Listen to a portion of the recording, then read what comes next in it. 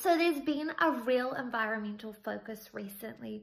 We've had Vicki Robinson, the Secretary for the Environment, on The Breakfast Show, talking all about reducing our footprints. I've got many clients doing amazing things, and I want to share one of my clients, Alison, in this newsletter as well, and what she's doing in the Mount Victoria community and the pressure that she's putting on to change things, and for us just to be aware of how much we're having an impact, what our global impact is, right? Sometimes it does feel too hard. In the 31-day challenge over Christmas, I really encouraged everyone that did the challenge to look at composting and what we could do.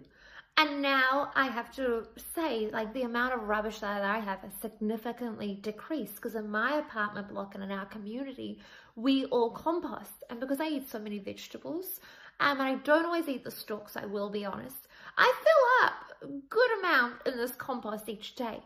But what I really want to challenge you with is, what is our impact on the environment? And I was talking to my younger sister who'd been to the Kowtow event, talking all about her impact on the environment. And I said, yeah, she challenged me to go zero waste, what that actually really looked like for me. And you know, the biggest thing that I thought of was the courier parcels that I send clients out, their supplements in, and then that little bit of plastic. When I pull it off, it goes straight into the bin. Anyway, I said to her, challenged me to be like, well, you've done so many amazing things now. Like, we're seeing, I've got another client that works in our building, and a lot of her staff, or all of her staff, as far as I know, actually only use keep cups. And then we've got clients that take their keep cups onto the plane, and so they don't use any plastic cups. So they're just, for me, I use glass water bottles. So there's all these things that we're all doing, which is so fantastic. But she challenged me to go, well, why don't you do zero waste? And I was like, zero waste? I can't do zero waste. Like, that feels way too hard. And I loved how she turned it on me and she said, yeah, but the clients that you work with in clinic, when they first come in to see you and you're talking about the dietary changes that they need to make, does that feel way too hard for them? Do you not break it down into small bite-sized chunks? Do you not have a strategy and a structure? You have a system. You teach them how to eat right for them. You teach them what their power foods are. You teach them, you heal their diet first. Then you heal the foundations of their health. You heal their digestive system. You heal their endocrine system, their adrenals, their gut health. Then you look at the hormones. Like, you have a whole system of what you do with clients. So she said, well, what about getting a system on how you can be zero waste? What are you going to do? Look at every single area of your life and just break it down. She said, you never get clients to do it all overnight. And it's so true. We don't do that with our health. And we can't necessarily, I think what I'm finding really overwhelming, and when I talk to people really overwhelming, is trying to fix everything all at once. But it's just doing one thing. It was like on the 31-day challenge, everyone composted that day, or they did something different with their food waste. Maybe they turned it into broth, their stalks, whatever they did, it was something different. And then another day, we got everyone to transfer from plastic cups to keep cups. So we started to make all of these changes.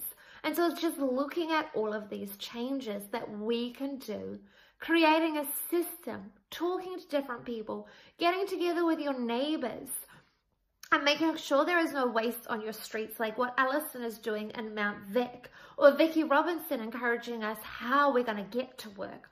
What are we doing? I now walk to work every single day. I moved to a location where I could do that because that was something that I prioritized. I didn't want to need to use my car and all the emissions that go with that. But what can you do in your world? What is one thing that you want to prioritize this week? What is it? Maybe it's buying expensive clothing. So I pay more up front for some of my clothes. And I've got this world skirt that I wear to work, and people always comment on it. And they're like, that's such a beautiful skirt. And I'm like, yeah, it is. I bought it when I was 15. So we are now talking, let me see if I can do the maths on this, 18 years later. As a 15-year-old, I saved up my money, and that skirt was something like $400. And I remember all my friends teasing me for how expensive it was.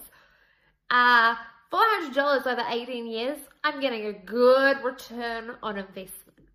So what is the one thing that you can do? How can we become zero waste? What can we do together? What are your feedback? What are your ideas? I'm so open to them. The clinic is so open to them. We want to do more and we want to help you. So what can we do? What is it you need help with? What can we do? What can I do to become more zero waste? But let's really look at the environment, because I know that I don't want birds dying from plastic that's ended up in the sea. I don't want the toxins that's ending up in the sea ending up in my body, because we might not see the consequence today, but it comes back. It comes back into our bodies, and guess what? We're going to store it in our fat cells. We're going to have to detoxify it out of our bodies. So whether we think it's impacting us or not, indirectly, it does come back to impact us. So what can you do? What is the one thing that you're going to create to add into your system?